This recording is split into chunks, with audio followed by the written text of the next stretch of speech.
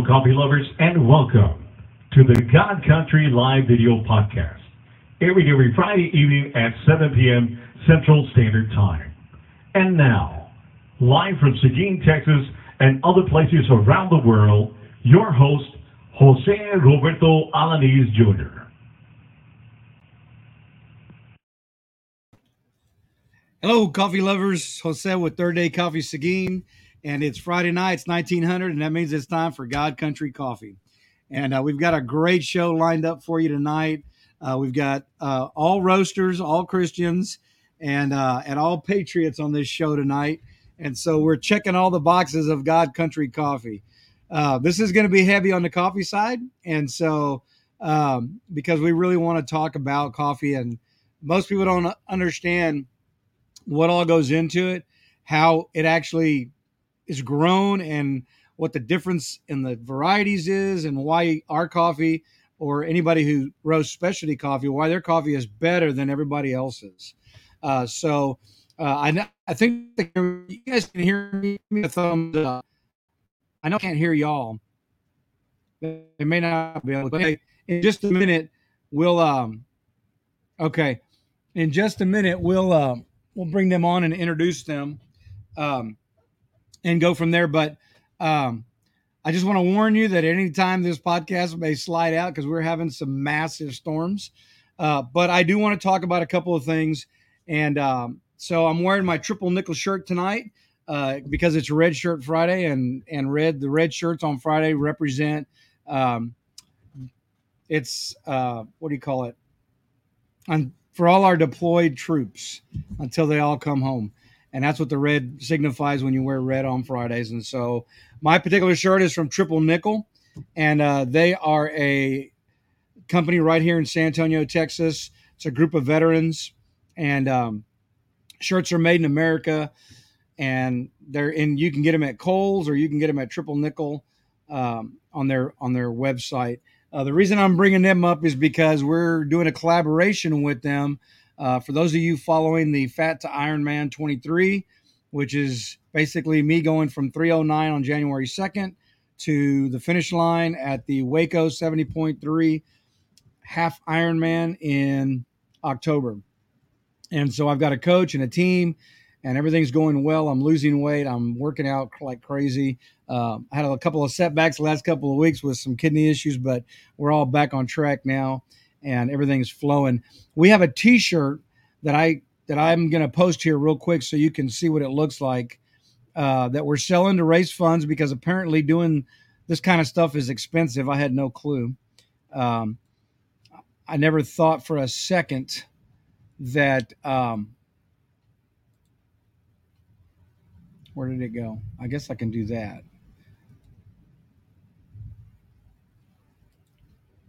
I don't want to do this. I want to do this. Why is it not letting me share my screen?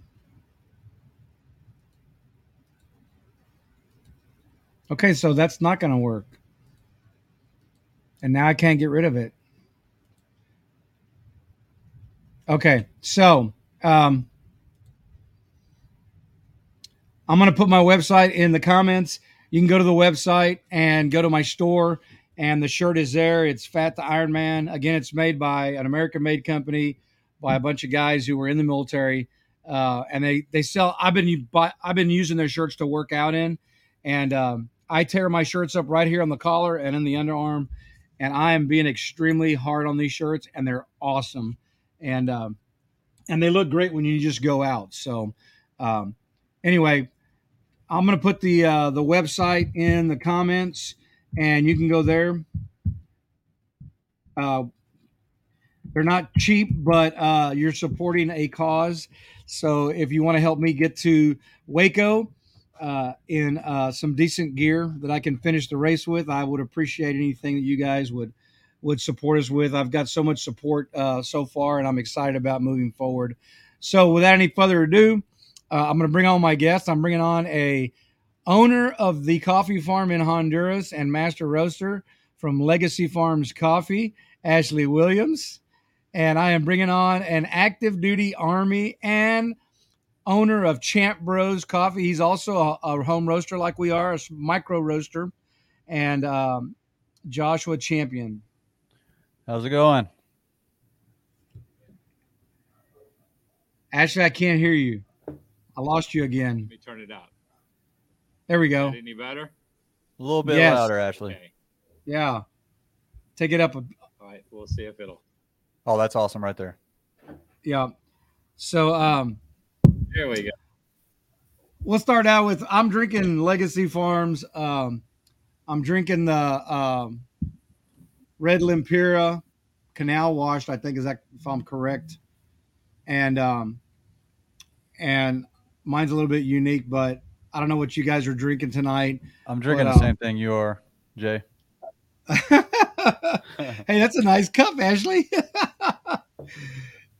All right. Well, yeah, I think you got some of yours, Joshua, the same time I went and got mine. So Yeah, I think that's what happened. but I had Joshua on the show before, and we talked a little bit about everything. But tonight, I guess we're going to start round robin. We'll go with Ashley. Ashley's probably the most knowledgeable on the coffee side. And Connie said, "Hey, nice cup." um,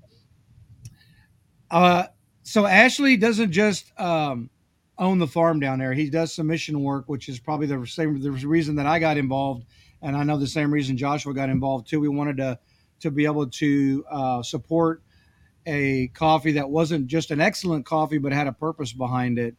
And so, and Ashley came to us through prayer for divine appointments. That's not a joke. That's not meant to be facetious. That is exactly how I met Ashley. Because to this day, we still don't know exactly where we crossed, but we did. God put us together for His purpose, and we're making some incredible coffee. And so I'm going to let Ashley introduce himself and give us a brief introduction, Ashley, and then Joshua do the same thing. Give us a good, introduction of who you are, where you're at, and what you're doing. Ashley Williams, Legacy Farms Coffee. I own a coffee farm in Cerro Bueno, Honduras, also under the name Legacy Farms Coffee. I moved my family down there in 2014. We stayed there until COVID sort of ran us out, where you're either going to die there or die here. So we came here and still waiting. But we were locked out for about 3 or 4 months and then went back in, and everything sort of went back to normal pretty quick. But I started doing mission work back in 1998. I made my first little week-long mission trip. I did about 20 since then. I bought my first coffee farm by accident in 2010, and then purposely bought the one in 2014. And Julia and I decided the boys were young.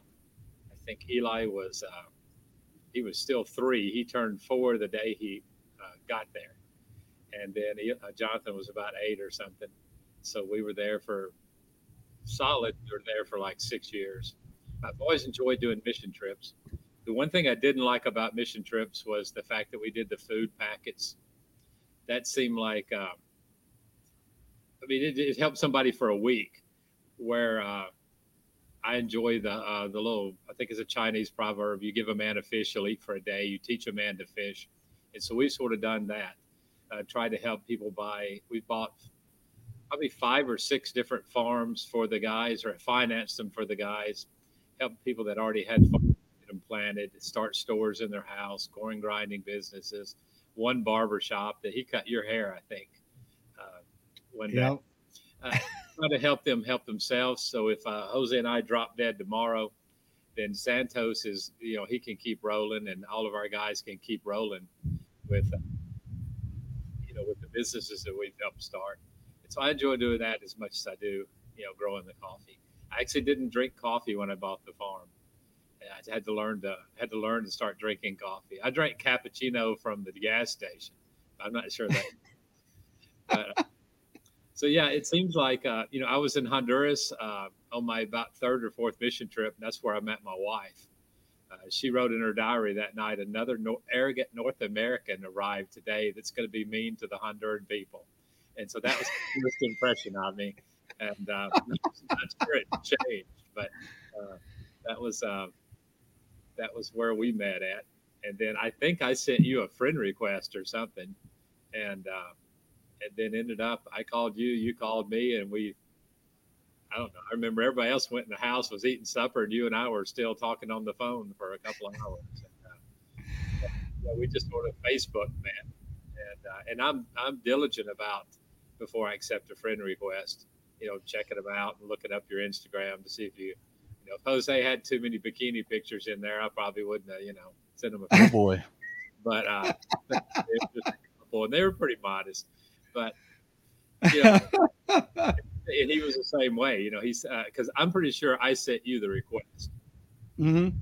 and just sort of looking me up, and then we ended up just talking for a couple of hours, and the next thing you know, he drug his poor wife to Honduras, and we ended up having a pretty good time. I think it just wasn't long enough. And Yeah. But yeah, I got to plant coffee and do quite we got to eat out a lot. That's one of the main things I like about all the mission work. But there's a lot of good restaurants that God's letting me go to. So, but no, all joking aside, we ate some good food and did some good projects. As they planted Santos's the entire, they did the second or third farm. Got to plant some of them, but finance all that coffee and help to fertilize it, quite a bit of things like that. So it's he's really grown financially. You can see that his family is doing different. They were able to change schools for one of his kids, get him into a better high school, and so it's made a lot of difference. Just selling his coffee for him or buying his coffee and selling it in the States. It's a lot of motivation for me to keep selling it too on my end. Joshua, how about you? Introduce yourself and tell us where you're at and what you're doing. My name's Josh Champion. Currently been in the military for over a decade. I've been active duty the whole time. Got into roasting about roasting my own coffee about 3 years ago. But it all started when it really, really hit me with specialty coffee when I was in Germany and I had an amazing pour over.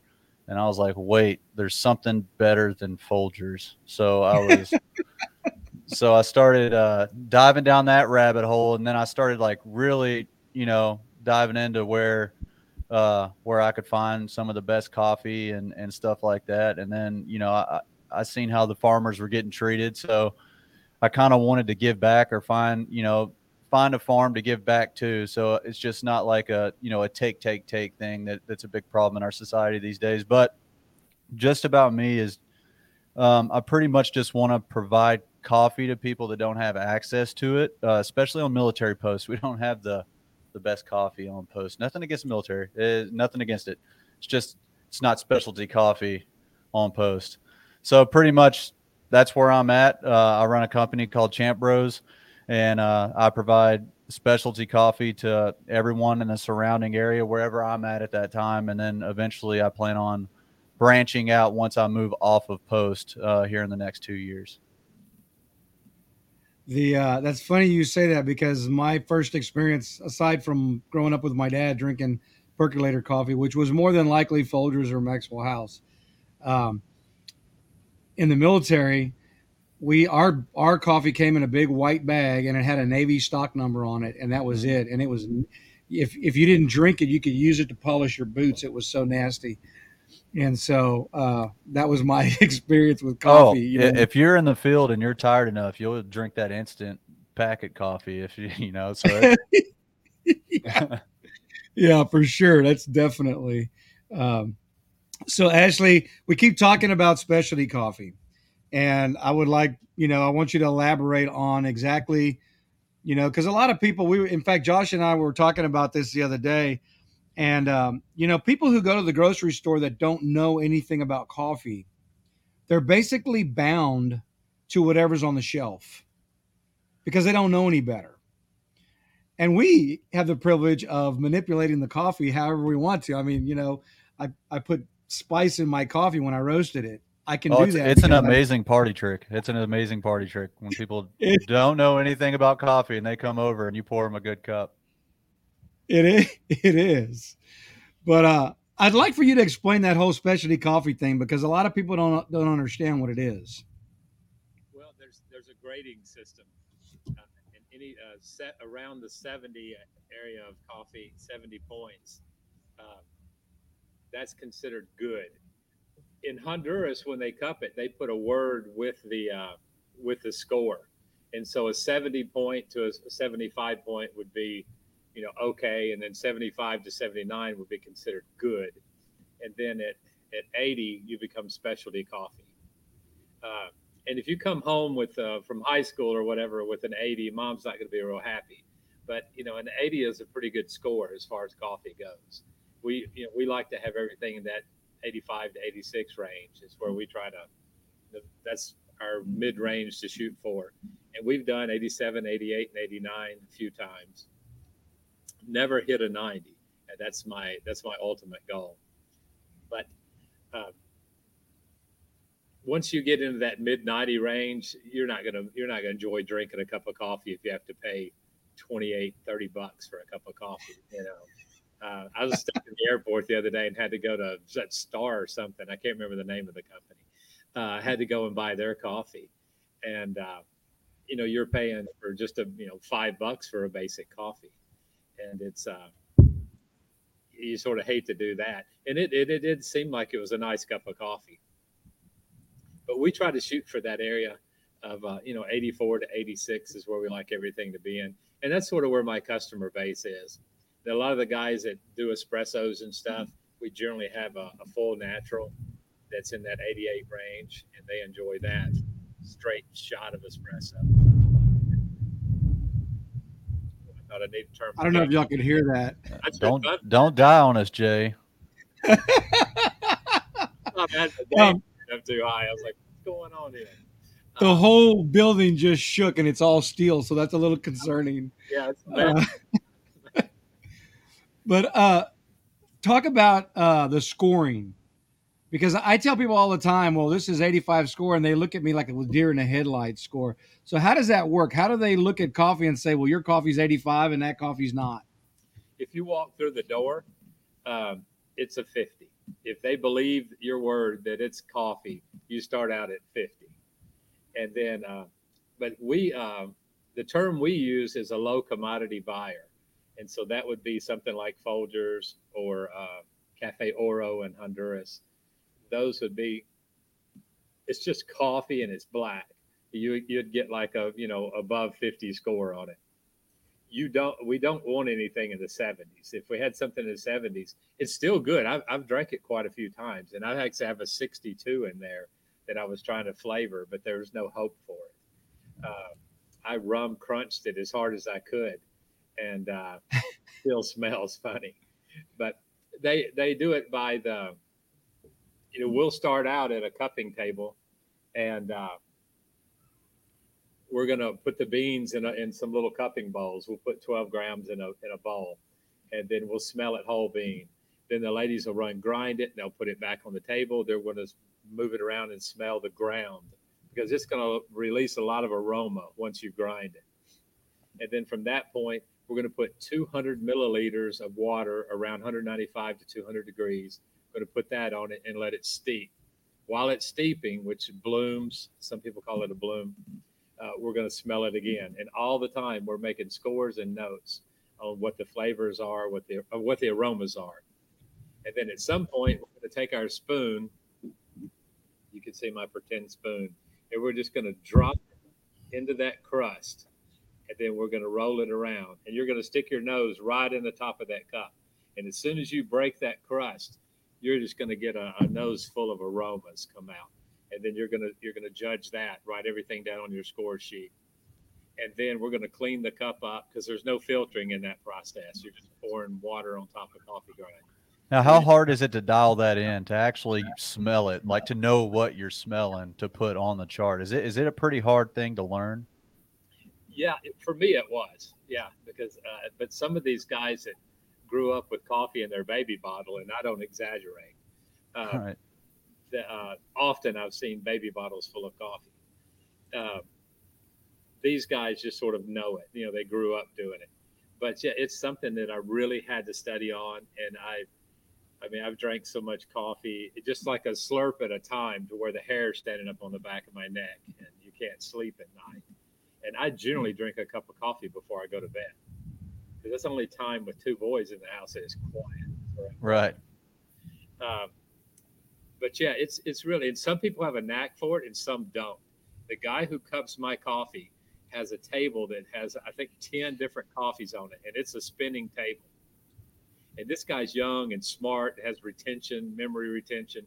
He'll cup all 10 of those coffees, and then he'll start writing everything down. And I've tried to mess with them before, even though it's $15, $16 a pop to have our coffee cupped. I've purposely sent 2 and 3 and 4 lots of the exact same coffee, named it something different, and I get the exact same flavor profile, the exact same. I don't tell my workers, I don't tell That's my amazing. wife. I just send it in there, and every time I've done that, which has been at least 3 separate occasions, they've been exactly the same. And I don't know. Now I can drink a coffee and cup of coffee and tell you where that range it's going to hit, because all the coffee that came to us that's going to be coming to the States this year, I cupped it myself. There's a couple I haven't cupped yet, and so those coffees that I haven't cupped yet, uh, I'll cup them next week, and that is well, they got rid of me, which might not be a bad thing. Now, how much coffee do you actually cup at a time for a specific batch to actually get the correct like notes and aromas down on that paper before you give like a final verdict on that coffee, you specifically? All right, can you see? There's 5 cups right there. Right. That's going to be one coffee. Okay. And if we did like an international cupping, I would do 5 cups of the exact same coffee. And then normally there'd be more people than me, and that way it gives everybody an opportunity to break the crust. But I'll usually do 25 to 30 cups at the same time, and I'll just do double cups. And then my wife and I will go through, and we'll both break crust. We'll both do notes separately, and then and I'll give it a pretty rough score, and I can usually get within a point of the other guy. And I'll write down some basic stuff so I know what everything is, like some of the different flavor profiles. You remember this guy here, Jose? Hey, Eli. So Eli's got his own farm. Yeah, he's been doing some YouTube stuff, man. He gets like Nice. 7 times more likes and views than I do. But I can usually get pretty close. And then from that, I'll know which lots I could blend together. This year, I was pressed for time, and we joined this group because we won 4th place in the Marcala competition. Now we're in this special group, and so they cup all of our coffees now for free. Nice. And then now they'll certify our lot, and so it'll cost me. It's just cost $700 or $800 to get your lot certified, but that's not near what we pay in cupping fees every year. And so it was a great value for us. And I'll put all the workers' coffee in there too, so they don't have to pay anything. So we it saved them quite a bit of money too. So I can get pretty close, and I think I'm getting better every year. The problem is I've got to get more consistent. That's where I spend a lot of time, is getting more consistent on my roasting. Because on my big machine, it's sort of got, it's a beat. And then I go to that Hucky. I have a couple of those Hucky 500s. Each one roasts different than the other one. The profile, the times, all the changeover stuff is completely different here and in Honduras. The 2 main factors are altitude and purity of the propane that I'm using. And so all my pressure settings are different. Airflow is different there and here. But when I'm there, that's probably the most critical time because I'm doing the first sampling of the coffee. And so I keep really detailed notes on my profiles and when I change temperature, pressure settings, and stuff like that on the gas. And I generally will roast 2 batches of every coffee. And then I'll just eyeball judge which one I like the best. I like my washed coffee to have a certain brown on the outside, and I want that crack to be a certain shade. It's going to be about 8 or 9 shades lighter on that crack. and that's my nice medium roast that I keep everything to. Have you ever thought about looking into like an Akawa sample roaster? Like something that's more automated. Yeah, so it like has a laptop and everything. You hook up to it, and it's like a dialed. If you look up Akawa, it's a dialed in sample roaster. Um, a lot of people are using them now because it precisely will roast a good sample for you. But it's only oh nice. It's trying to get Yeah. the thing to focus, but No, I can see that color is Oh, okay. you can see the white line, sort of Yeah. the cream colored line. is that a pea berry? No, yeah, it's one of it's No, that bag you gave me that we don't remember what it was. but I mean, is that bean a pea berry? Is it a round bean? It's kind of oblong. It's just small. Oh, it doesn't have a flat side. Nuh-uh. Yeah. But yeah, if you look up Ikawa, Ikawa, they're an awesome sample roaster. A lot of people are using them, and I don't think they're gimmicky. I think they're putting it's small sizes, but I would think it'd be perfect for something like cupping if you're trying to actually get something a little more precise. Well, most of the cuppers use like a $15,000 Probat, the double barrel. Oh, okay, right. And that's very, if you think about it, that's very artisan kind of, Yeah, for sure. Well, I have 3 of those Hucky 500s. Okay.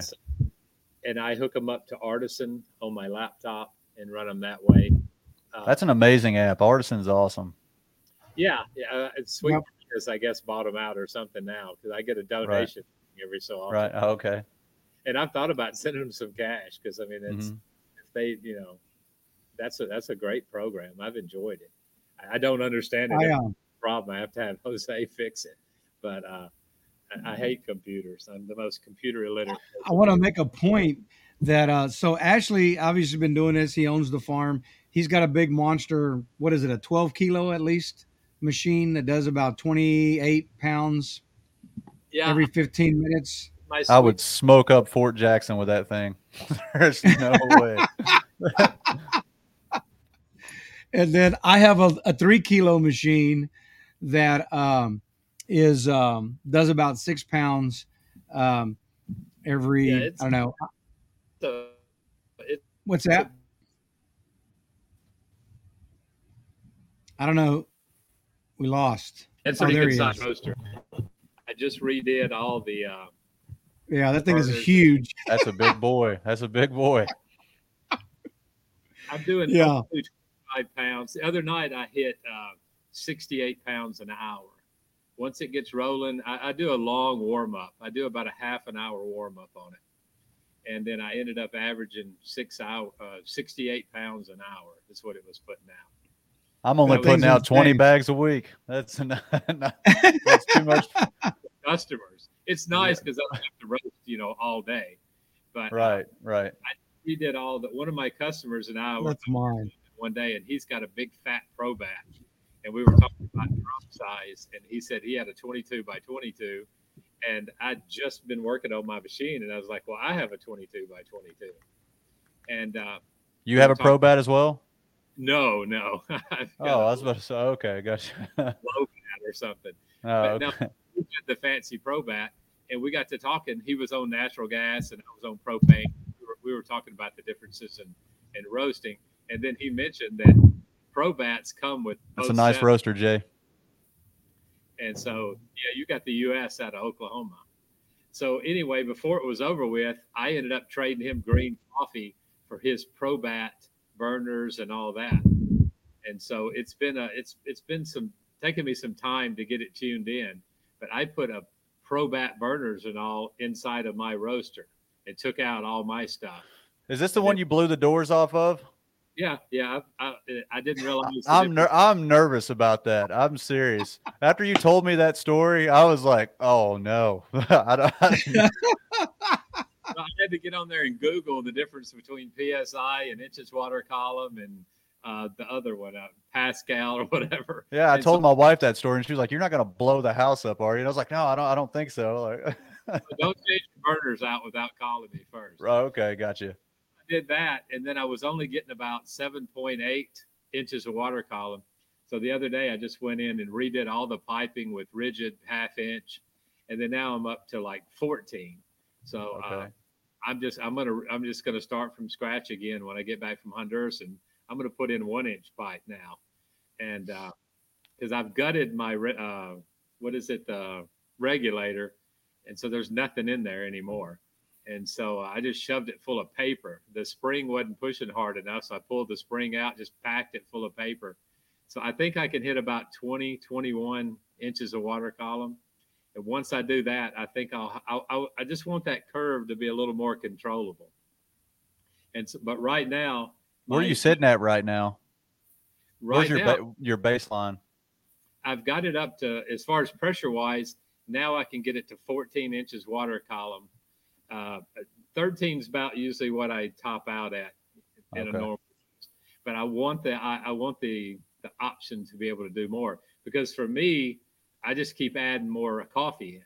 So it brought me up from my sweet spot being 22 pounds to 25 pounds. And so that extra 3 pounds every 14 minutes, that makes a big difference. And so, I'm picking up 12 pounds an hour or something like that, fairly easily, according to what your roast is. But at least, 10 to 12 pounds an hour gain. And so that was it cost me like $200 to swap all the piping and everything out. So that's not too bad.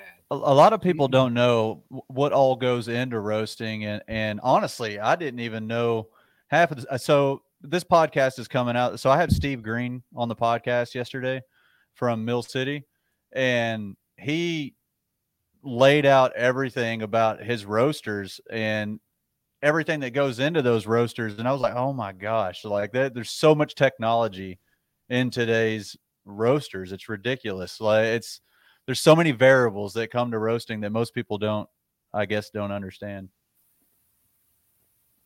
Yeah, I the next one up from this one is the 12 kilo from US Roasters, and you can get the one that's got all the bells and whistles, where I just take all my roast profiles from Artisan, I plug them in, and all I have to do is load the machine. It does everything else. It modulates the gas, modulates the air. It and it even dumps the coffee when it's done. And all you got to do is take it out of the cooling bin and load the thing. But I like to have control over it, because that's one thing Ashley taught me. Some of y'all who heard my story before, I started out with a open grill steak. I thought we lost power, but we didn't. Um, I started with an open steak grill with a little rotisserie thing I bought from Amazon, and then I did the sacrilegious thing that you do in Texas, and I cut into my smoker pit, and I made holes in it so I could put a propane burner in it, and a fan and a rotisserie, and we went from that. And while I was on that is when Ash and I got really talking a lot, because it was hard to regulate the heat on that thing. Mm-hmm. And so he really helped me tune that roast in. So by the time I got the one from US Roasters, man, this was like a Cadillac compared to what I was doing out in the yard. And so it was really nice, to be able to figure that out, and work with it. Joshua, I wanted to ask you about your roasting, because yours is unique. Extremely. Yeah. So as far the whole technological side, I had to kind of dial in. So a buddy of mine in North Carolina, he works for Captain's Coffee, and he helped me out with this. So pretty much I got a thermocouplet, everything, and I drilled a hole in the top of my fresh roast, not in this one behind me, but the other three that I got. I drilled a hole, so it's got a thermocouplet and a probe down in there, and it hooks to a Mastech. So, and then that hooks up to Artisan, and I pretty much have 3 fresh roasts hooked up to Artisan with probes, and that's how I pretty much dial my coffee. And I'm on the level that you guys are. Like you have coffee ready. My orders come in, and I'm having to throw beans through 3 or 4 different roasters at a time, and I'm monitoring 3 different laptops. but I have a bunch of logs. I have everything as far as especially since I got these beans from Ashley. I've been I've noticed that, okay, there's different quality in beans. And, Ashley, your beans do fantastic. Like, especially like the customers I've had so far love the medium roast I got the same exact coffee that Jay's drinking right there. And I sold a few bags before I switched over. I sold a few bags of medium roast, and my phone just kept blowing up. They're like, "Hey, man, I need some more of this." Like whatever that medium roast coffee was. So I was like, you know what? I'm gonna start doing this. I went from labels to just stamps, like me and Jay had talked about. So I'm stamping bags now, and I'm putting the origins on my bags. So and I'm leaving that option out there for whatever I have, but pretty much, most of the stuff I'm going to get from you, Ashley. But as far as my roasting technique goes, everything is on. It's through a thermocouplet and a probe, hooked up to a Mastech, hooked up to Artisan, that's hooked up to a fresh roast, and that's how I dial my beans in. My first thought is, man, I would buy a Fidget 1048 and 3 thermocouplers from that company out of Canada, that Fidget. You could put all that on one laptop, but that's got nothing to do with what we're talking about today. Right. You could color the 3 different profile lines, different colors, and pack it all on one computer. For sure. Okay. Yeah. I don't. I don't know why. I told my wife, I was like, I need more laptops. I was like, I can't. I don't know how I'm doing this. Yeah. That's I use the Fidget, and I never even thought about that, Ashley. But you never know what we're going to talk about on the show. But that's pretty interesting. So you guys with a roaster, it looks normal. If you come to my house, I look like I'm a mad scientist in there, and I'm just going around monitoring everything. Well, you could run 4 Fidgets, so you could get another 800 on there. You're right. I could do that. Tell you what, you get another 800, you'll sell one computer. Right. Well, so they technically, so the fresh roast with the extension tube and all that stuff, it knocks it up to almost $1,000 with everything per one. Yeah. I got the fresh roast 700.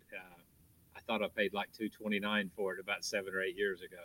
Yeah, you can get so with this right here, the 800 is about roughly around $300, and then with the probe, that's like another like $50, and then with the Mastech's another $400. So it's like I add all that stuff in, and then plus paying for all the other stuff that hooks up to it.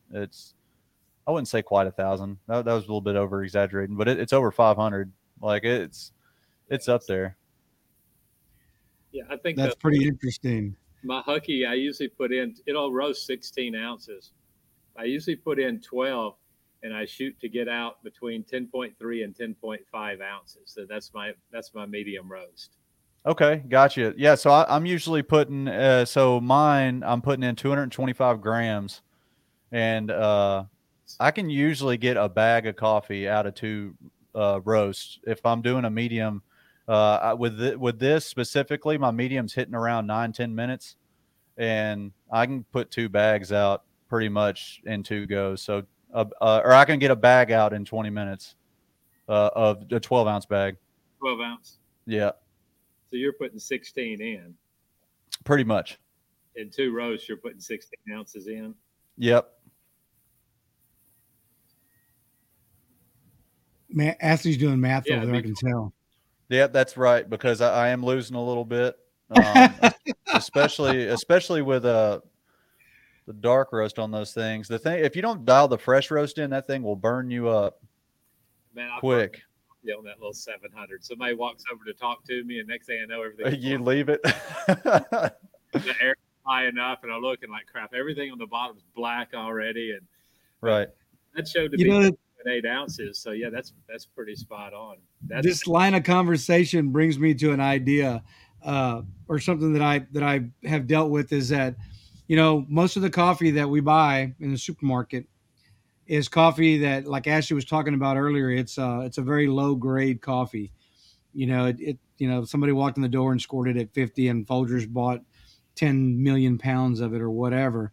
And then the coffee gets roasted way past where we would roast coffee, because they want to roast all the junk out of it. Right. And so, you're talking about the dark roast. I've burned coffee before, not on this machine, but I've done it on the previous roasters that I had, the Mad Scientist roasters that I had outside. But This one here, one of the things that I haven't done since I bought this one is over roast coffee. And that's because it usually happens when I haven't tried to do it on a medium yet, but it does have a little gadget on it where you can set the temperature alarm. And so if I get busy, that thing will go off and tell me, hey, you're within 5 or 6 degrees of where you want to be. Right. But I have over roasted a medium, and then I had to just finish roasting it all the way up to a dark, Right. But that's one thing that people don't understand either. A lot of the coffee they get in the supermarket is coffee that's had all the impurities roasted out of it. Oh, I can't even drink it. I can't even drink it. If I was to go on a road trip, I tell my wife, I'm like, hey, we are packing coffee. Like it's going in the suitcase. Like I can't do no. Well, I just packed my coffee. I'm going to Honduras on Tuesday, so I was packing coffee today Okay. to take with me. Right. You take coffee back to Honduras? Yeah, because once I get there, I'm going to roast it, and I'll roast some coffee there, but I'll have to wait like 2 or 3 days for it to degas. So Right. I'll take 3 days. So I'll take 3 or 4 coffees with me, and then I'll try it Tuesday night when I get there, get settled. I'll go out and roast a little bit of coffee, and I'll have their ladies are selecting coffee right now, so I'll have them pull me a couple 12-ounce samples of some different green, and so Tuesday night I'll run out there for about an hour and I'll roast 2 or 3 little batches, and because there's a couple of them I haven't played with. We bought some Sargi Moore from a farmer a couple weeks ago, and I haven't tried his very much. And then how many farms are near you, Ashley? Like, are you the only one in that general area? Oh no, it's pretty much all farms. I'd say all farms in that area. 90% of the land is. Oh, okay. Yeah. Anything farmable there, because at those altitudes, they're not going to be growing beans and stuff like that. We'll grow beans and corn and stuff like that in the first 2 years while the plants are small, and there's room between your coffee plants, because you'll plant a coffee plant 1.8 to 1.9 meters spacing. So there'll be plenty of room there. You could plant beans, corn, stuff like that. But then at some point they get big enough that they're all touching. Then you can't plant anything anymore. But no, not the majority of the land is just strictly used for coffee. Okay. If it's tillable, it's good. Well, now what elevation is that? I forgot. What elevation are you guys growing at again? It's like 5,000 to 5,100 feet. 51. Okay. Because it's pretty hilly. And right, because someone asked me a question, because a lot of people don't know that the higher the elevation, the less the caffeine content due to the bug repellent. That's what caffeine is in plants. So people ask me like, hey, I want more caffeine out of my coffee, and I'm like, well, that's all dependent on the elevation that it's grown at and how light the roast is. But I just didn't know. What was that? Well, I'd never heard about the repellent or anything like that. Now, when you start putting the numbers to a light roast compared to a dark roast in caffeine content, it's very, very little. You right. lose okay. on that. But I've never heard about it. I'll have to start looking. Oh, yeah, no. So caffeine, so the reason why coffee plants produce caffeine is it is a bug repellent. It keeps them from eating the plant. So the higher the elevation the coffee is, the less there are bugs. So the plant doesn't put out that much caffeine. The lower the elevation, it has more bugs, so it has to put out more caffeine. It's pretty much the plant's natural, its defense mechanism is caffeine. I've never heard of that. I'll have to do some research. I love it. I love it. That's awesome. I have one Robusta plant on the farm that I brought from a trip to El Salvador. And I started harvesting and programming the seeds or program it to be a seed instead of a coffee bean. And so this next year, we're going to have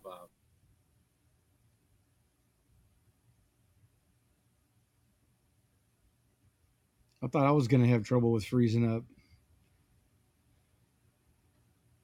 Ashley's got one Robusta plant, and I think this year they're going to have Robusta this year because nice. I'll be back.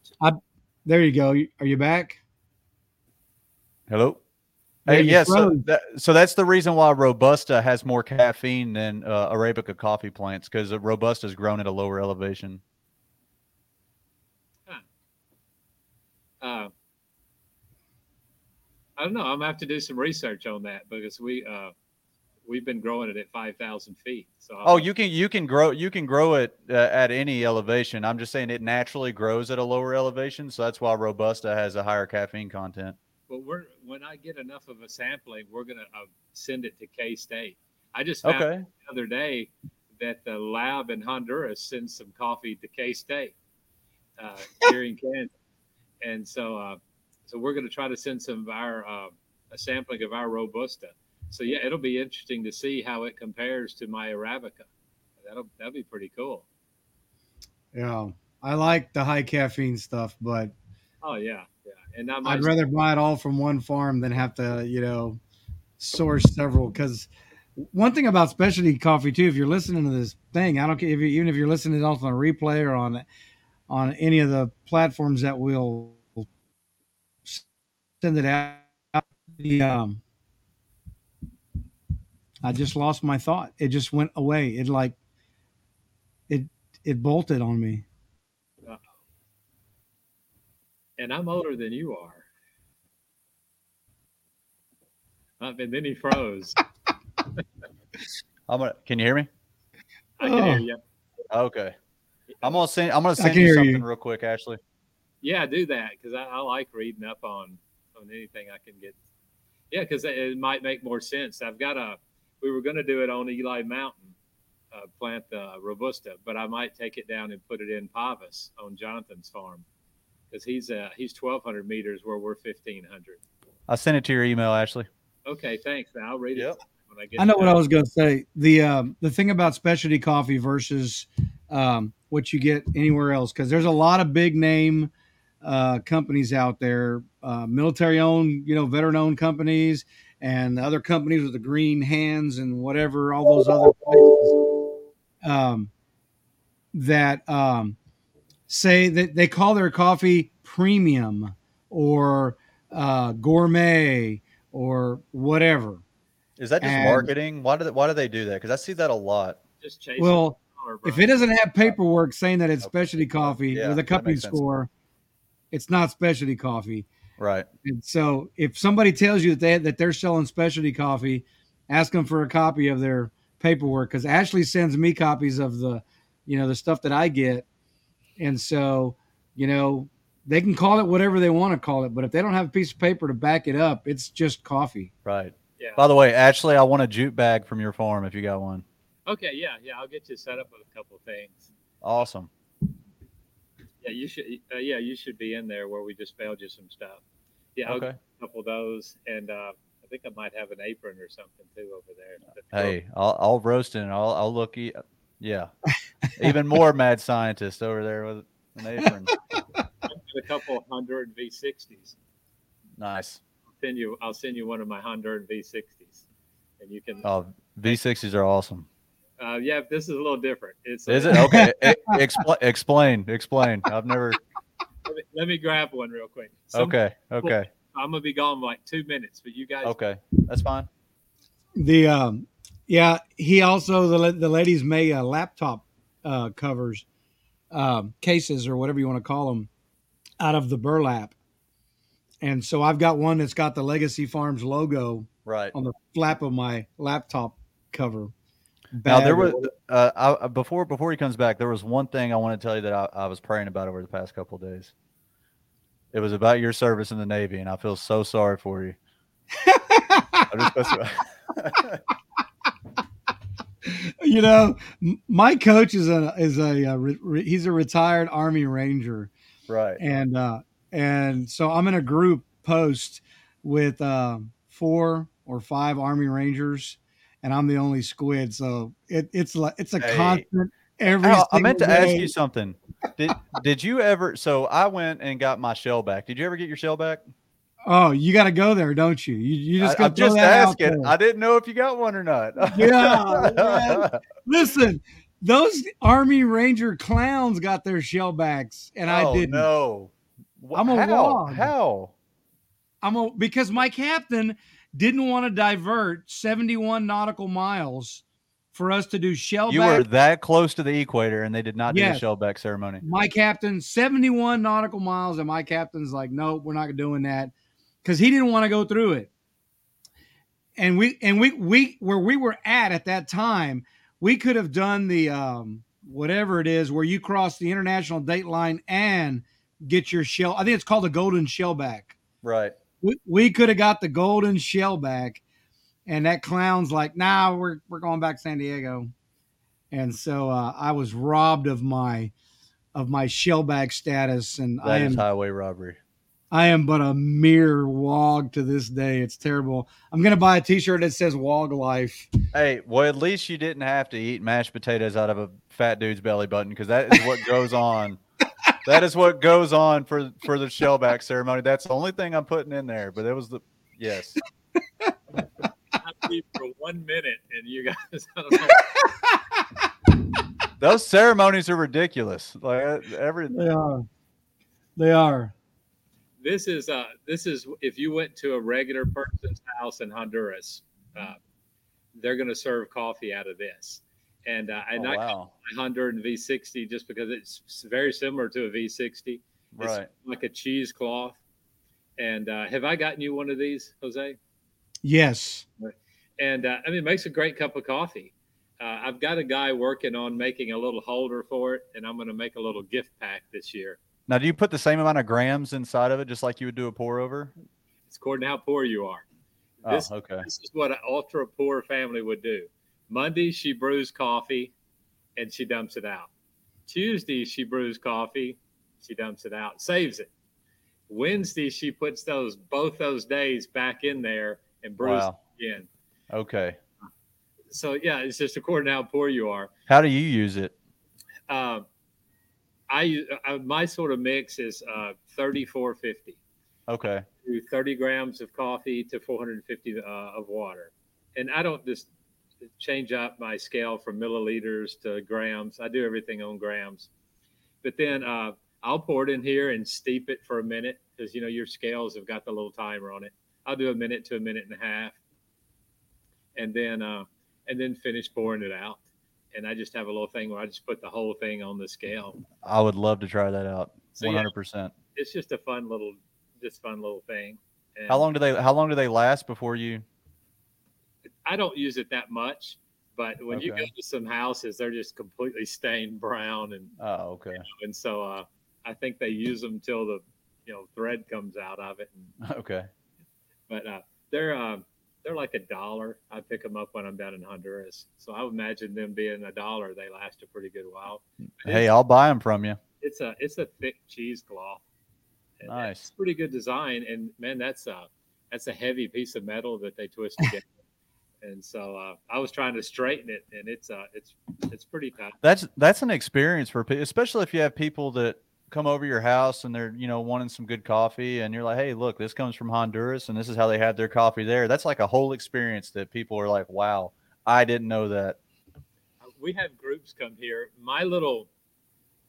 When we were building an attached garage to the house, and so the detached garage was built like 70 years ago.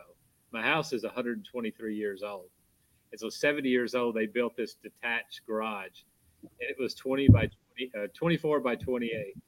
And so we have we can hold a small group in here, and people come by, and when they do, that's something. I'll line up 2 or 3 of the little V60s and do pour overs for everybody out of that. And if I don't grind it just right, you get a dirty cup of coffee, but it's sort of the experience. That's what you get, in Honduras.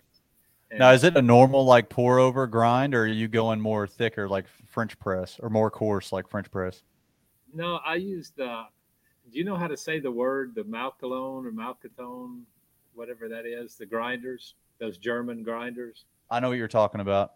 And I normally, when we sell coffee, I start you out with a number 6 grind.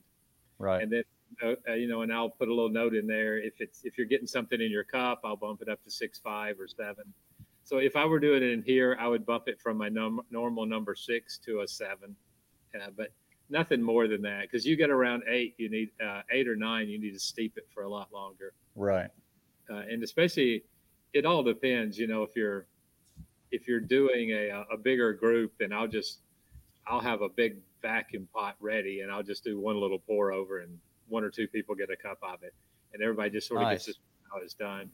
But yeah, probably a 7 grind would be enough, because I think they go from, I think they actually register 0 to 10, and zero Nice. is like a real fine Turkish, kind. Hey, not to change subjects and not to cut you off, Jay. Hey, if you had another question, so I got a question on one of my pages today. The lady messaged me and she goes, "Is your coffee organic? Because your website doesn't say it, and I only drink organic coffee. You need, I won't drink your coffee unless it's organic." And it was kind of like Okay. I didn't know how to respond. I was like,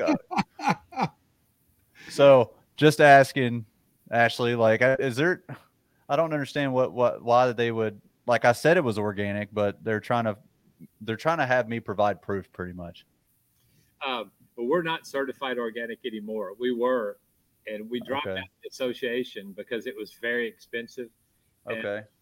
a lot of the guys that we all went in as a group, because it's like 20 something $1,000 to get certified, and we were all going to pay X amount, but then a whole bunch of them dropped out, and so we had to make the call, either because I'd already been promoting that we were going to be organic, and so Okay. it ended up doubling what I had planned on paying.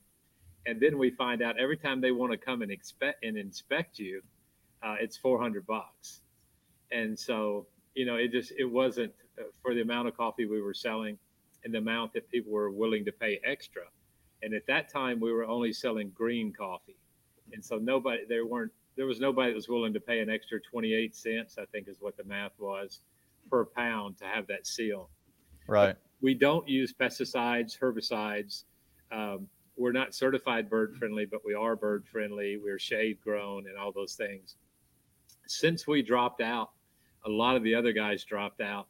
And so now Bio Latino has contacted us. And so now they're negotiating the price. So the 2024 crop will be certified organic. Nice. But the main thing for me is the pesticides and herbicides. And it's not even the fact that, it's not as much the fact that I could get a better price.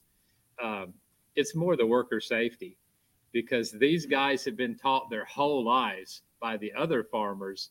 I don't worry about that. It's all right. It's not going to hurt you. Wash your hands when you're done.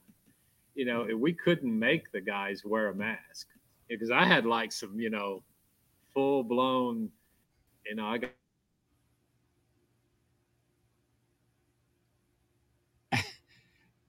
Don't hang up. You still there, Ashley? He'll snap to in a second. If you, I in my strongly, I'll basement. tell you what. Are you back? Okay, we back. Yeah, Yeah, we you're got you back. now. I couldn't get them to even wear the little COVID mask, and so we finally got them to wear those N95s, but they don't take that red label seriously, and so that was one of the main reasons I said, let's don't do that. And plus, if you're the only guy spraying insecticide, within 2 or 3 weeks after you sprayed your farm, none of the other farms were spraying. Their bugs just come on over to you anyway. And so they're just doing commodity grade coffee. And literally, one of the farmers said, well, all those insect eggs just make the coffee way more. And so they could care less, and so they're going to spend that money to go in there and spray. And we're bordered by rivers, and we're the highest farm and we're in a natural preserve, so we're not supposed to be using it anyway. But everybody, or a lot of the guys do. So we're not supposed to be using that because I'm the top of the food chain as far as the water goes. So there's Right. lots of houses that go below us. A lot of the rocks are stained white, where the women get in the water and they're standing there waist deep in the water, washing their clothes on these giant rocks that are out in my river. And so everything I dump on my plants gets dumped in there.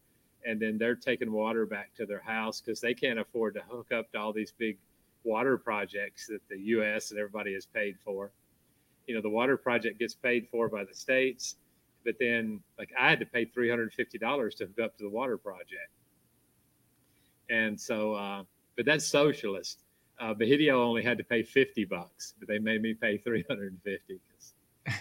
Probably because of your skin color, Ashley. Usually profiled, I feel violated.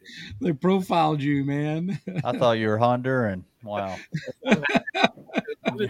Mark is most of the Hondurans. No, when we Oh. started buying the land for the library, the guy, and it was extremely expensive. It was $4,200, and then when I went up there, they changed the price to $8,000. And it's like, well, no, thank you. Yeah. They well, we're already at an hour, and I know the three of us could go on for hours because we've all had long conversations about coffee.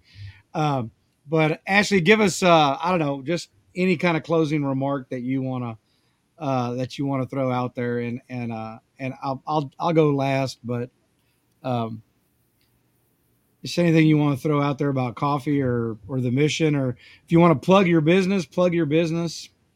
Well, I just ask anybody that's watching, pay attention to what you buy. I'll just give you a quick example. Like a burlap sack full of coffee sells $750 for a 150-pound bag. But when I sell, we call it Folgers. I don't sell to Folgers, but we sell to companies similar to Folgers. I sell 3,500 pounds of coffee for $340. And that is below commodity grade coffee. But that coffee is organic just as much. When I have my seal for my farm selling my high grade coffee is organic. That junk that we sell that's black and never is green, never going to ripen, it's full of insect damage. We picked it up off the floor. That coffee is still organic, and it will be sold as organic coffee to whoever I sell it to. They'll ask for your organic seal and your certification paperwork. And so, yeah, pay attention and do some research. And if you're a coffee shop buying coffee, find out if that guy has got his certification and if the coffee he's buying is actually specialty grade. And you could call it gourmet. I really don't know what that means. There's not a classification of gourmet. I don't. Nope. You might know. You taught me a bunch of stuff tonight about coffee. So, but I don't think there is. There's heirloom coffees, and that just means I can trace the history of that coffee back. I know where I bought the plant from. Or 2 generations before me. I know where that coffee was grown at. But there's so much stuff. Strongest coffee in the world. You can't say that. It's definitely not the strongest coffee in the world. And do a little bit of research and do your due diligence on who you're buying from. And if you want a cheap cup of coffee, buy a cheap cup of coffee and call it what it is, cheap cup of coffee. Put creamer in it, enjoy it, move on with your life. If you're wanting a quality cup of coffee, you're going to have to pay a little bit more for it, but you're going to know what you're getting for the most part. And the transparency thing, buy a plane ticket, and I got an apartment waiting for you. Come out to the farm, meet the guys who pick it, go out there and, go in my bodega and see what kind of chemicals are in there and look at the organic section where, we've extruded sulfur from rocks, that we use in our antifungal. And the copper and all that stuff, that they use, all that stuff was brought up from the ground and they milled it and they ground it. And, there's a whole lot to the organics that people don't know. And this microorganisms that we grow, all of my workers drink the stuff after we cultivate those microorganisms. They're growing and being fed for like 60 days. We crack it open. And those guys are dipping a cup in there and drinking it straight out. That's organic, and they say it, that's why they have full heads of hair, they say, and why I don't. Mm-hmm. And so, just know what you're getting and do some research if you're wanting a quality cup of coffee, and, if you're next year, we'll have our seal for the organic stuff. And then at that point, then I'll get my roastery certified organic. And then we'll start selling it as organic coffee. But we don't use insecticides, pesticides, herbicides, and probably some other sides that I don't even know about.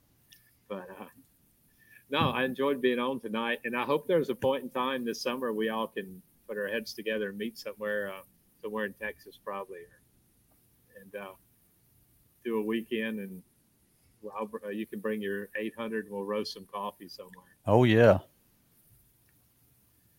I'll bring my whole Absolutely. system. I'll bring my whole system out there, and we'll have a little competition between the 800 and then the roasters. We'll do the other propane roasters. Joshua, same thing, same question. What would you tell your customers or any coffee connoisseur, um, that you'd want them to know about coffee?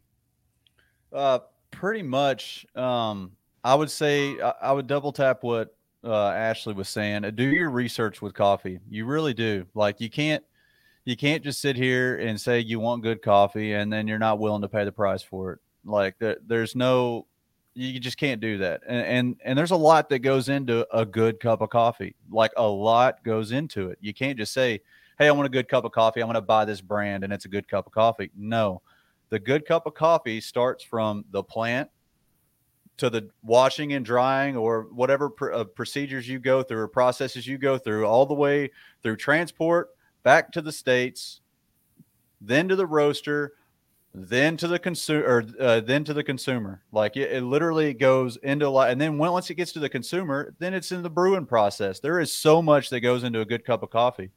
And I think you just need to do your research. Like we were saying here, if you take anything from what we have said tonight, it's to pay attention, research, like ask questions, dig more into the books, understanding the entire process when it comes to brewing. Like a lot goes into it. Just don't assume that a company is just selling amazing coffee. That company could have the most amazing green coffee, and then it could be roasted just as perfect, and then you could screw it up in the brewing process. Like there's a lot that goes into it. So I would just say do your research, understand where you're getting your coffee from, and just be appreciative. Be appreciative for where your coffee comes from. Understand that there are people breaking their backs overseas for you to have that daily pick me up. Oh, yeah. You could have a really crappy coffee and an awesome marketing comment. Right? Yeah. Yes, there's a lot of people that do that. I'm gonna end Massasistic this. coffee.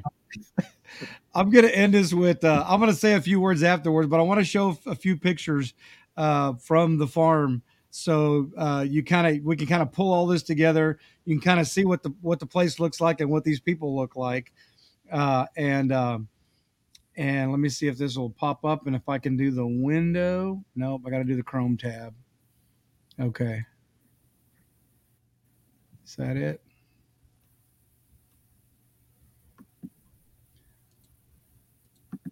Oh, that's all I had to do. I couldn't figure it out earlier, but I figured it out now. And so let me come down here and grab. Well, first, That's trippy. yeah, I know it looks crazy, right? Okay, so I'm gonna start with. I mentioned earlier in the beginning of the show the T-shirts that Triple Nickel, who is our sponsor, is making for us. And tell me if that filled up the whole screen, guys, because I can't see it. Yeah, it's did you put a picture up? All I see is a bunch of boxes. Oh, well, let's not do it like that then. Yeah, you'll have to close some windows. Okay, let me. I got your guy back there now. My other Jose, Okay. Jose Santos. Nice. That's the. Oh yeah, that's yeah. Okay, let me share this again and do this differently. Let's see. This guy is Santos, and that's the farm that Jose gets his coffee from. My farm as well, but this is the guy. He buys all of Santos's coffee that Santos grows. That's awesome. Hey, can I say one more thing? They Absolutely. So I blew someone's mind the other day because they were talking about their coffee habit, and I use this all the time because it's true. I say there's like two beans and one grape, and it takes 250 hand-picked cherries for you to have your daily cup of coffee or for you to have your daily consumption of coffee because most people have 2 cups. And they're like 250 picked grapes, and I was like, yes, 250 of those. And then you times that by 12, you're looking at over 91,000 hand-picked grapes for you just to have your daily coffee consumption. And they felt so bad after that. I wasn't trying to make them feel bad. I was just saying that's where the appreciation comes in. Okay, now this should clear this up nicely. It's And 5 well, pounds of coffee cherry to make 1 pound of roasted coffee. What was that again, Ashley? It's 8.25 pounds of coffee cherry to make 1 pound roasted coffee. So I'll have to count how many cherries are in a pound. But yeah, I like what was that, Ashley? I like your math. I like putting it in the mathematical terms, and makes me think about that. Yeah. One of our girls, our best, there's about 800 to 900 beans in a pound, and our girls will select about 80 to 100 pounds a day of coffee. And so but when it comes to pea berries, they only select 5 to 6 pounds a day. Hey, we got the shirt up, Jose. My screen. Hey, it finally came up. So this is the T-shirt that I was talking about earlier. This is the company Triple Nickel. The shirts are made in America. They're awesome quality, and each purchase goes to support. And I know this is tacky, but I have a lot of people that have always supported me when I started these weight loss things, because I do things, crazy extreme things like lose 100 pounds and do stuff. And so the last time I did it, I did it to raise money for like the Fisher House or Prowess House, something like that. But this time I'm doing it for me, so I don't die at a young age. And anyway, that's we don't that's want what that. the yeah, I don't want that either. I don't want that either. Let me get rid of that one, and then let me pull up this other one over here. But yeah, we'll have to get like a definite number on that, Ashley, because that'd be a talking point for a lot of people, because that has actually brought me some customers, you know. I'm going to make a note, and I'll ask, I'll see if I can find out. No, I can do the math because I know how many everything in hundreds of pounds. Right. Yeah, because I'm trying to dial it down to like for you to have your daily cup of coffee, this is what it takes for you to have your daily cup. And I feel like more people would start appreciating where the coffee comes from if you can put it down to like a mission, like, hey, your daily cup costs this, pretty much. Yeah. That's a great idea, Joshua. Berry, the number doubles. What was that, Ashley? If it's a pea berry, the number would double. Right. There's only one. I'll have to get you some triplets. We select out the triplets too. Okay.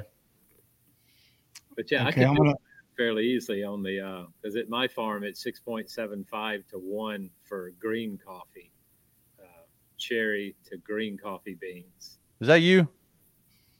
Okay, so this is we were talking earlier about golden shellback and all that stuff. And back in the day, beating up on each other was kind of an okay thing till we got a bunch of butterflies that cry about people being too rough and coarse. But this is when I made rank. And because I had made a lot of people mad, everybody that was at the rank that I got promoted to or above got to come in line and gingerly tack my crow on that arm. And you can see which arm they tacked. And it was actually a hairline fracture. Now here's this is me just about right before I was about to get my hair cut, and that's Brigilio in the background. One of Ashley's number one guys that works for him, and he's got his own farm, and he's got a barbershop, and he sells sodas out of the barbershop, and he's just a very driven young man. I don't know how old he is, really. How old is he, Ashley? He's 36, but he's got a little baby face. He looks young. Yeah. So that was me right before I got my hair cut in the mountains in Honduras. This is the outside of his house, so people don't quite understand. Like, if they've never been to a third world country, these are the huts that they live in. It's sticks with mud. Oh yeah. And this is the guy I get my coffee from, Jose Santos, and his two boys. And that's great coffee. Frandy's on the far left, and Bexave is in the center. And right now, we've built a bathroom and a shower and all right where they're standing. Nice. Because I didn't have that before. And what did you say last couple of years ago? He didn't show up for work, and you didn't know why, and it's because half his house slid down that mountain. It just fell over. It had been raining, and so it got to washing on that adobe mud, and it just fell over. Yeah, I mean, these are the people that are out hand picking our coffee. Right. And Ashley took a great picture right here. It's all promotion because I didn't do much of anything but put that one plant in the ground. And I can assure you, and at that time I was probably about 40 pounds heavier than I am now. And if I'd have known there was a drop of like, I don't know, 1,500 feet, about 20 feet away from me, I probably wouldn't have gone down there. Right. I'd never But been. those, It was crazy steep. Yeah. I'm What's trying that? my best to keep these things alive. Well, actually, they're flourishing here in South Carolina pretty good. It's not that bad. As long as we bring them inside, like during the colder weather, they're getting a lot of leaves on the ones I and have I'm here. gonna let Ashley. So this is Anna, and that's Ashley's like right hand arm down there. Talk a little bit about her, Ashley. Oh, he looks mad in that one. She's not looking at the camera; she's looking away. No, I said actually his face stopped in a mad position. Oh, But I want to show you. This is a coffee tree, Right. and I'm not sure how much I can zoom in, Give me 1 minute. 1 minute. but you can kind of see right here where I got the little hand, where the buds are just about to start. this is on.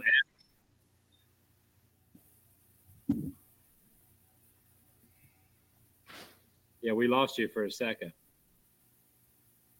Um, But just, she came to work for us. She was just a straight farm worker, and then she just showed a lot of promise, and she was sharp as a tack. And so we just kept pushing her, and finally we got her to take over some, a little more responsibility. And now she's the manager of the farm and does an awesome job. and that's my beloved. And this is right. It's hard to see here, but you can see through right here where to the right of my wife at the very bottom where that road is.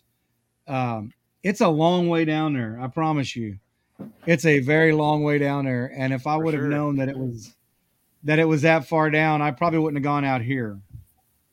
So this is taking a while, but she's growing pretty good.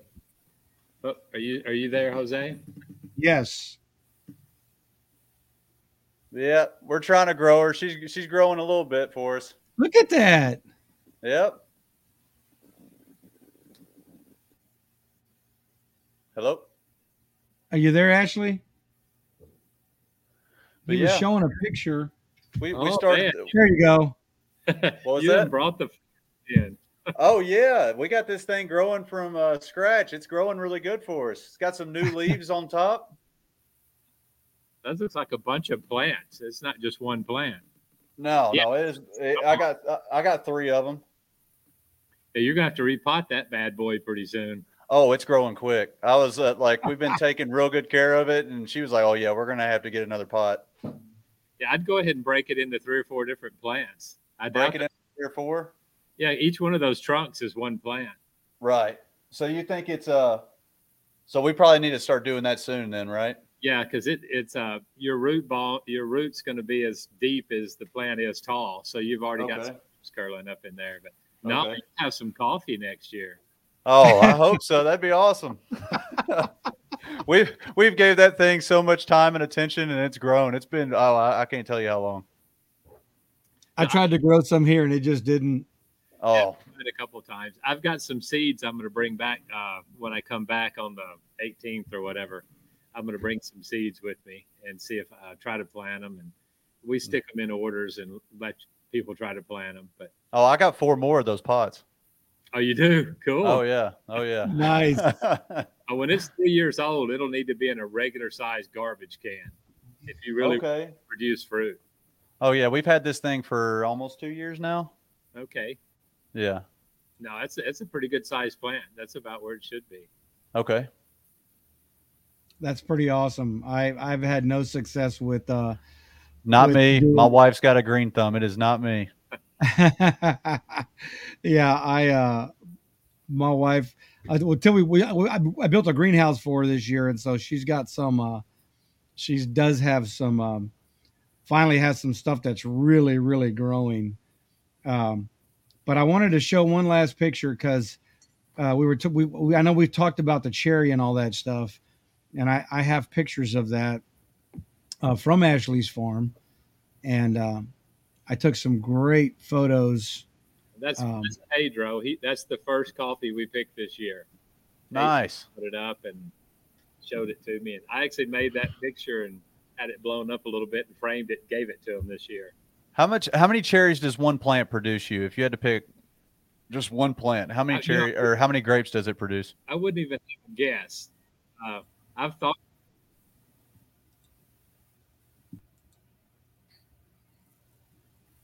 I missed most of that. Can you say that again? No, I said how much does one plant produce, like grape wise, just one? You got me, Ashley? Yep. Yeah, now you're moving. Okay. No, I You said were how saying much does on average on one plant, how many grapes does it usually produce in a season? I don't know. I've never. A couple of times I've thought about like either counting them. You pick it about 6 or 7 different times, and so you'd have to keep track pretty close. Okay. I can do some math. I have about 75 to 80,000 plants, and so I can do math of how much we picked this year. Okay, yeah, because my wife is curious to how much coffee might come off of this plant once it starts fruiting in the future. Okay. And I could ask Anna how much we got off that Robusta, see if she wrote down the numbers. Okay. We have one of those, and to see, because it had a pretty poor production this year. So that would give an idea of the low side production. Okay. I can ask Anna how many beans she got off of it. Okay, that'd be awesome. Okay, I got these pictures pulled up. And these are more from Ashley's farm, just so you get an idea of what we're talking about when we say cherry. And so that's what one cherry looks like. Did it pop up? Yeah. That's still pretty green. Yeah. Let me see. Where do we go here? Uh-oh. Now, are you looking for this to be like fully red, like before you pick it? Yeah. It needs to be.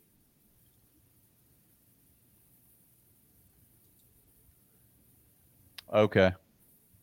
And some of those weren't perfect because that was the first picking. So it needs to be a really dark red. And we like. Now, are they pretty much edible in that state? Oh yeah, they eat them all the time.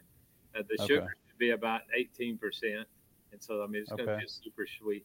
We use an auto refractor and check the sugar in them. Okay. And so 18 would be a really good number. Oh, that's a little flower. Yep. That's I guess I haven't had to do tea with that yet, but you were saying that I guess you could make tea out of that too. Yeah, the problem is there's 2 different types of leaf. One of them's going to put out a new branch, and one of them's going to put out a pod of coffee beans. This is very similar to a honeysuckle. When you pull the pistil out through the back, you're going to get a little tiny drop of dew on it, and it's just super sweet, just like a honeysuckle. Nice.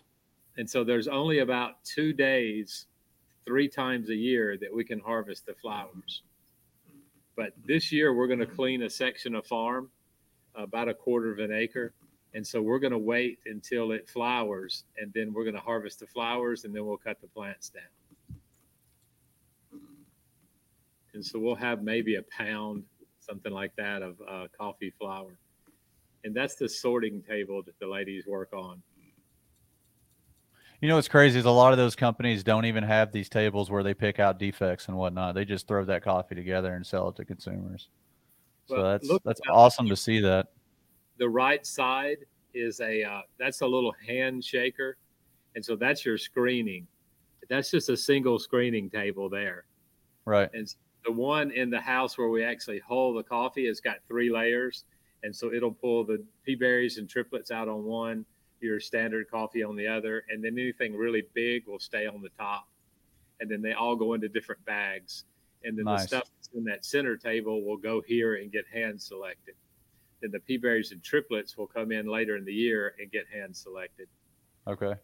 And the stuff on the top, that'll go to our secondary market there in Honduras. Hey, on average, how much do you think your green coffee lasts on average?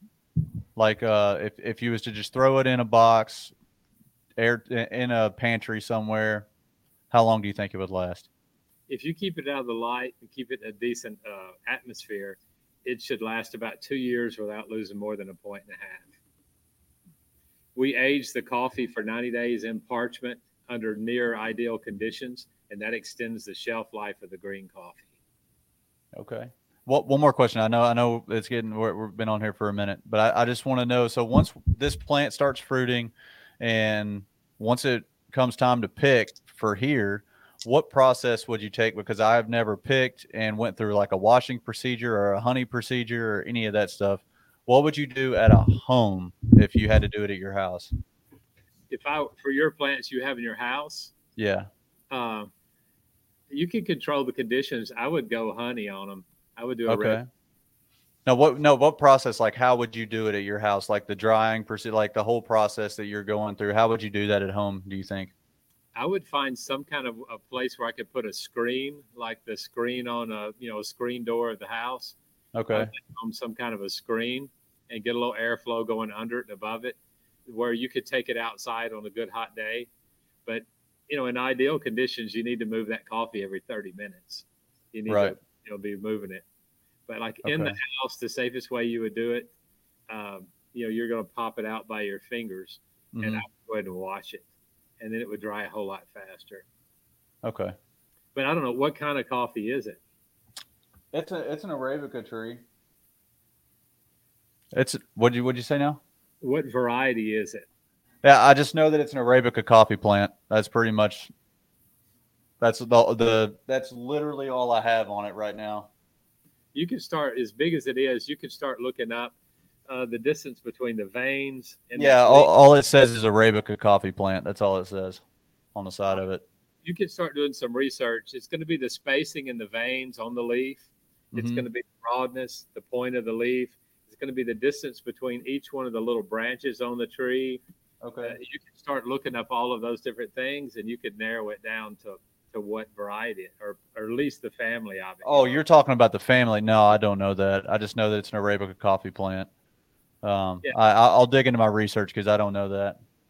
Because like this last coffee I bought a Sargi Moore, and so I split it up into thirds, and I processed a third of it washed, a third of it honey, and a third of it natural, and I threw it on the patio all at the same time, and the point difference was 2.25 points difference between the worst cupping and the best cupping. Right. And so on the Sargi Moore, I don't know if you could tell here. I don't know. I can't. There's 229 varieties that grow in Honduras. Right. And so I do me just the same research it would you. Makes sense. I've researched the coffees that grow in my area at my altitude, and so that's what I've researched the most of. Okay. But like my Sargi Moore, it cupped to 87.25 natural, and it cupped an 85 something washed. Okay. And it was a point more for the honey. So if you found out what your variety might cup best at, like my Perinema, I've never had a decent cup out of the natural process on the Perinema, so I just quit. And my Bourbon cups higher at wash than it does anything else. Okay. And some of my best cuppings are the natural process Lempira. And so it's just crazy what the different varieties and the different processes will do. Nice. Yeah, I'm gonna dig into that because I don't know. Well, I got 4 more of these, so I don't know how different all the rest of the plants are. Yeah, I would. Yeah, definitely put them leaf to leaf and see if they're the same variety. Okay. Good stuff. And we'll get you something that we know what it is, and I'll get you some seeds, and you can play with that. Okay, sounds good. That would be cool. Some I want to thank both of you guys for taking time on your Friday night. I know Ashley, like me, is always in the shop toiling away, and I know, Joshua. I mean, he's got a full-time military career that he has to do first, and then he got to come home and stay up till 2 o'clock in the morning so he can get his orders out. That's So right. I know that we all share that passion, but if you didn't really, I know we all have different stories, but I I fell in love with coffee overseas, and because I'd never had it quite like that before, and we tried to show you some of the pictures tonight of some of these people that are actually picking your coffee in third world countries, living in conditions that you and I wouldn't live in. Um, and I know that when Connie and I came back from visiting Ashley's farm, one of the first things that I said, it's horrible. We're over here griping about the Amazon driver didn't put the package where I told him to put it, and these people down there don't have sewage and don't have running water, and some of them don't have electricity, in their huts. I mean, they don't have lights. The sun goes down and they got to go to bed, and or try to read by the fire. I mean, that's primitive. Yeah. So you're when you go and you buy a good cup of coffee, and I'm gonna lay it out there. I'm gonna throw everybody else under the bus. When you go and you buy a good cup of coffee, not from all them other chains and everybody else that buys junk, these people in the mountains that struggle to survive are the ones out there in the fields picking it for us, so that we can have a great cup of coffee. And And and they it never does. drink that cup. What's that? They don't get to drink that cup. They drink the Wakuko. They drink Oh, the yeah, the what? Yeah, the good and stuff. so Like avocados. I can't get good avocados where I live because the good uh, avocados in the United States, and what we get's bruised up, and beat up. Right. yeah, and so that you can buy coffee wherever you want. You can. But if you really want to support, uh, uh, I think Ashley says it quite a bit. I don't know if we've mentioned it tonight, but when you buy coffee from me, or you buy it from Champ Bros, or you buy it from Legacy Farms, or any other specialty grower and farmer and producer, you're literally buying crop to cup. Our coffee is all direct trade. There's no middleman. It comes from the workers at Ashley's farm straight to my shop before it goes in the roaster. And so you're literally supporting the people. Some of the pictures that we've shown, Ana and Santos and Regidio, you're literally supporting those families that are so impoverished. Um, you And know, both of those houses that you saw, both of them now have running water in the house. They both have electricity in the house. They both have brand new showers and bathrooms, and their houses look quite a bit different now than what they did in the pictures.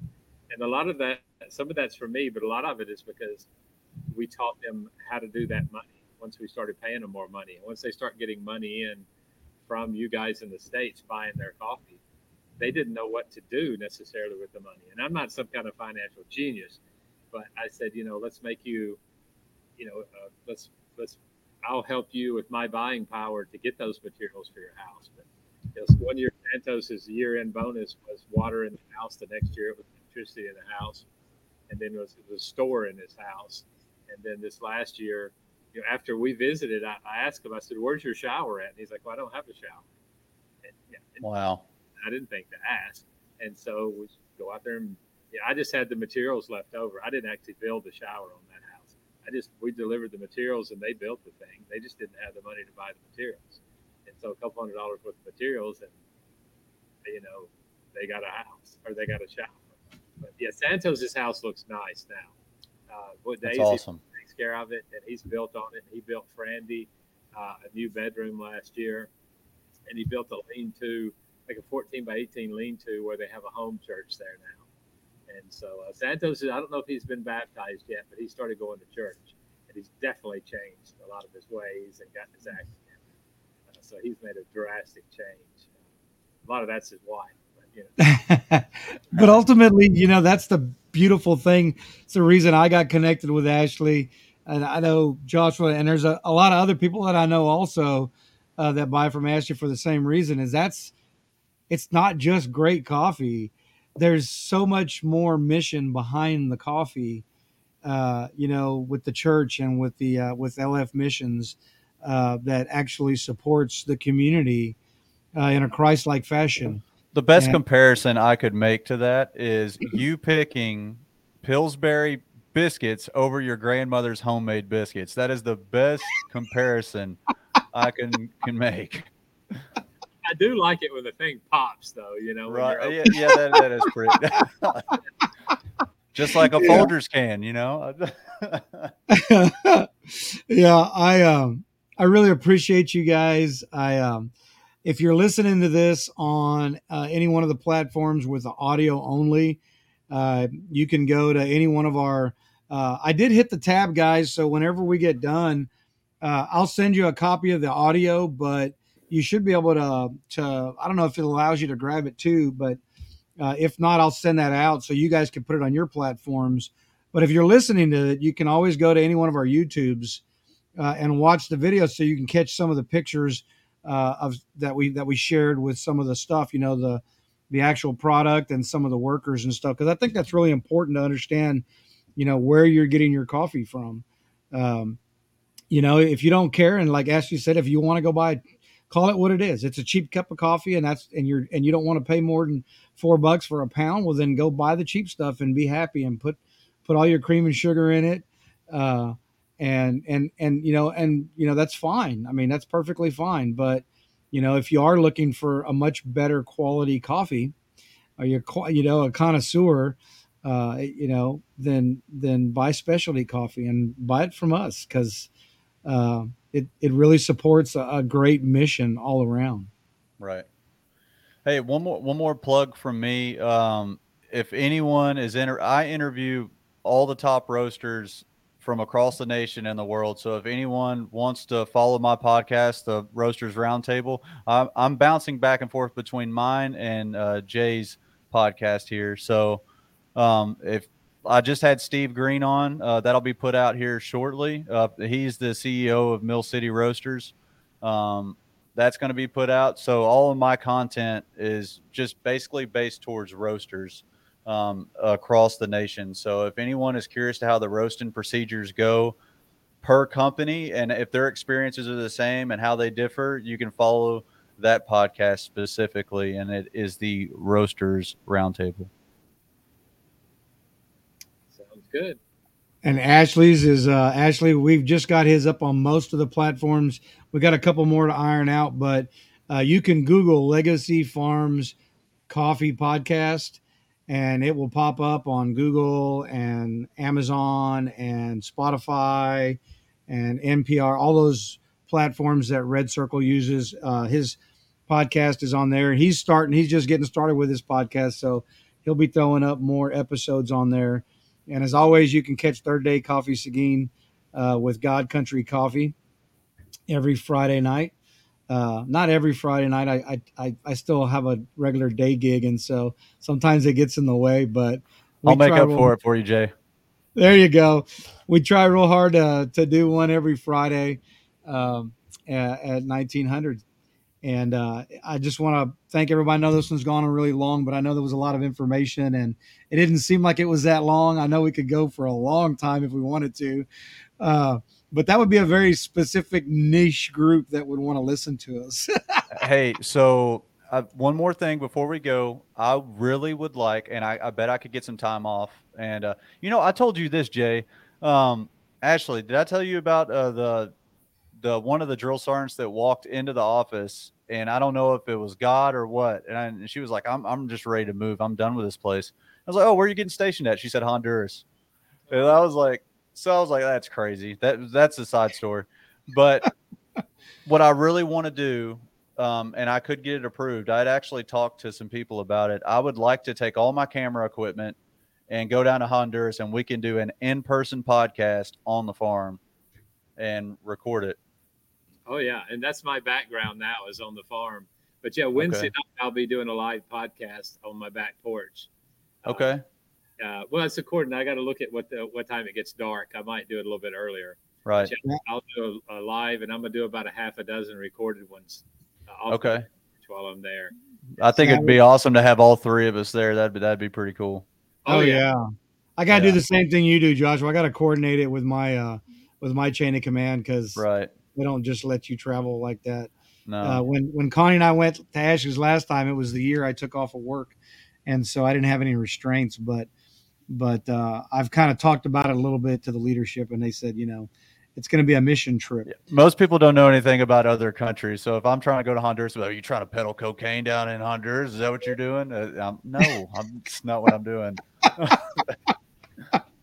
Yeah, I think Ashley was telling me that it's easier to peddle drugs in the country than it is coffee because the coffee is such a huge commodity, Right. But container of Coke over here easier than I could of coffee. Right. But that would be pretty awesome. We should all coordinate that because I know Connie wants to go. We got time. Yeah. Let's plan that and do it, Ashley. That would be pretty awesome. But yeah, let's do it. I'd love to go down there and just us hang around for a while, and we can go get tacos in Marcala. Oh yeah. Now the reason why I said because is I could actually go down there because they have like a little barrack space for people down there. So if I wanted to go, there is a military base down there. They would let me. I would be able. It would sound better that I'd be staying on a military post. It would sound better to them, so they'd be more apt to let me go. Oh yeah, and we got an apartment you could stay in too. We're just like about an hour and 10 minutes away from post. So okay, awesome. Yeah, it's a good. I appreciate you guys so much, and as always, tell everyone who watches the show, tune in every week. Treat each other the way God intended us to treat one another, with love, kindness, and respect. And until next week on God Country Coffee, God bless you guys. Have a great week. You guys hang tight, and I'm going to close it up.